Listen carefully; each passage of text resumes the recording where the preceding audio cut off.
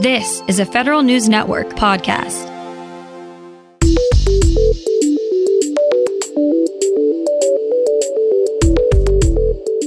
Coming up on today's Federal Newscast, USDA comes out with a phased comeback plan for its employees. Military treatment facilities are on their way back towards normalcy. And Senate Democrats are demanding a hearing to gauge how federal agencies responded to the pandemic. These stories and more in today's Federal Newscast.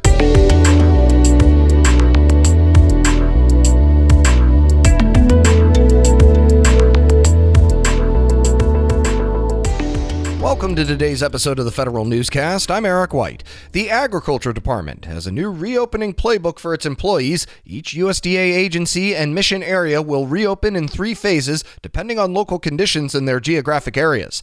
Telework will mostly remain in place for Phase 1. Agencies may bring back up to 100% of their employees during Phase 3. USDA says agencies should expect to provide masks and face coverings to their employees from all phases. Only mission essential travel will be allowed, and common rooms and open-air cafeterias will close. Visitors are strongly discouraged for the first 2 phases.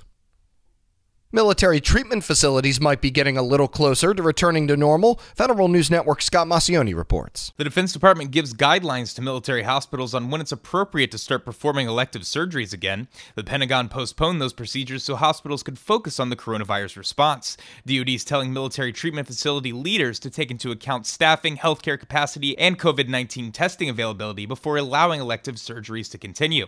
Earlier this week, DoD sent out guidance on easing health restrictions on bases. Scott Maucione, Federal News Network. Faced with a previously unheard-of surge in loan applications, the Small Business Administration is turning to industry for help.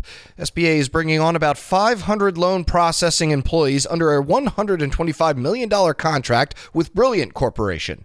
Since April 3rd, SBA has processed more than 4 million loan applications under the Paycheck Protection Program. The agency received more than $600 million in funding for disaster assistance loans to help small businesses during the coronavirus pandemic.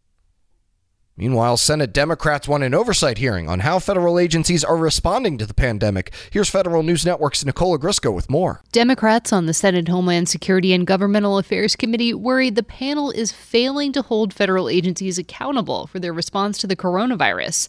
Senators asked Committee Chairman Ron Johnson to call an oversight hearing. They want to hear from FEMA and others. Senator Kamala Harris. They demand to know if the Postal Service will be able to avoid bankruptcy and continue to deliver medicine to seniors through the duration of this pandemic. And they demand to know how the Office of Personnel Management is protecting frontline workers. Nicole Ogrysko, Federal News Network. DoD is set to test out a commercial cloud security software. Federal News Network's Jason Miller has those details. The Defense Innovation Unit will pilot a new approach to securing services across multiple clouds. DIU announced it hired Google to build a security tool on the cloud giant's application modernization platform called Anthos. Under the Other Transaction Agreement, DIU will run its web services and applications across Google Cloud, Amazon Web Services, and Microsoft Azure while being centrally managed from the security application.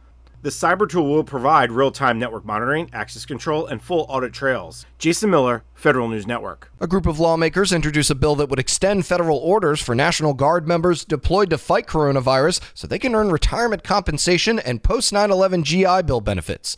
The current federal orders for National Guard members ends on June 24th, 1 day short of the 90 days needed to garner those benefits. The bill allows governors to extend federal deployments of Guardsmen through the duration of the COVID-19 health emergency.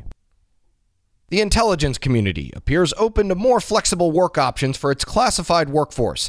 Counterintelligence official Bill Evanina says the IC needs more teleworking solutions. He says a look to the private sector for ideas. IC agencies use a variety of models to keep their employees and contractors working during the pandemic. Some agencies brought half their workers in for an early shift, cleaned for an hour, and then brought another group into the office for a late shift. Others asked employees to perform unclassified work for a few days at home and classified work for a few days at the office. The Office of the Director of National Intelligence has a new permanent leader. The Senate confirmed John Ratcliffe as the next DNI with a 49-44 vote. It's the first time a Director of National Intelligence has been installed along complete party lines. Ratcliffe replaces Acting Director Richard Grinnell. The position has been under acting leadership since DNI Dan Coates resigned last summer. The Navy has a Senate-confirmed secretary for the first time in almost 6 months. Federal News Network's Jared Serbu has more. The Senate confirmed Kenneth Braithwaite as the new Secretary of the Navy yesterday. He had previously served as the U.S. Ambassador to Norway. He's also a retired Navy Rear Admiral and former business executive. In his confirmation hearing earlier this month, Braithwaite told senators the Navy was in rough waters because of recent leadership failures. He pledged he will correct them. Jared Serbu, Federal News Network. A former big department chief information officer takes on a key association job. We get more from Federal News Network's Tom Temin. Former Agriculture Department Deputy CIO and Acting CIO Joyce Hunter joins the Institute for Critical Infrastructure Technology as its executive director. The ICIT describes itself as a cybersecurity think tank. It conducts nonpartisan research and educational activities for commercial and governmental entities. A longtime information technology practitioner, Hunter got her start in sales at the former Digital Equipment Corporation. More recently, she was CEO of consultancy Vulcan Enterprises.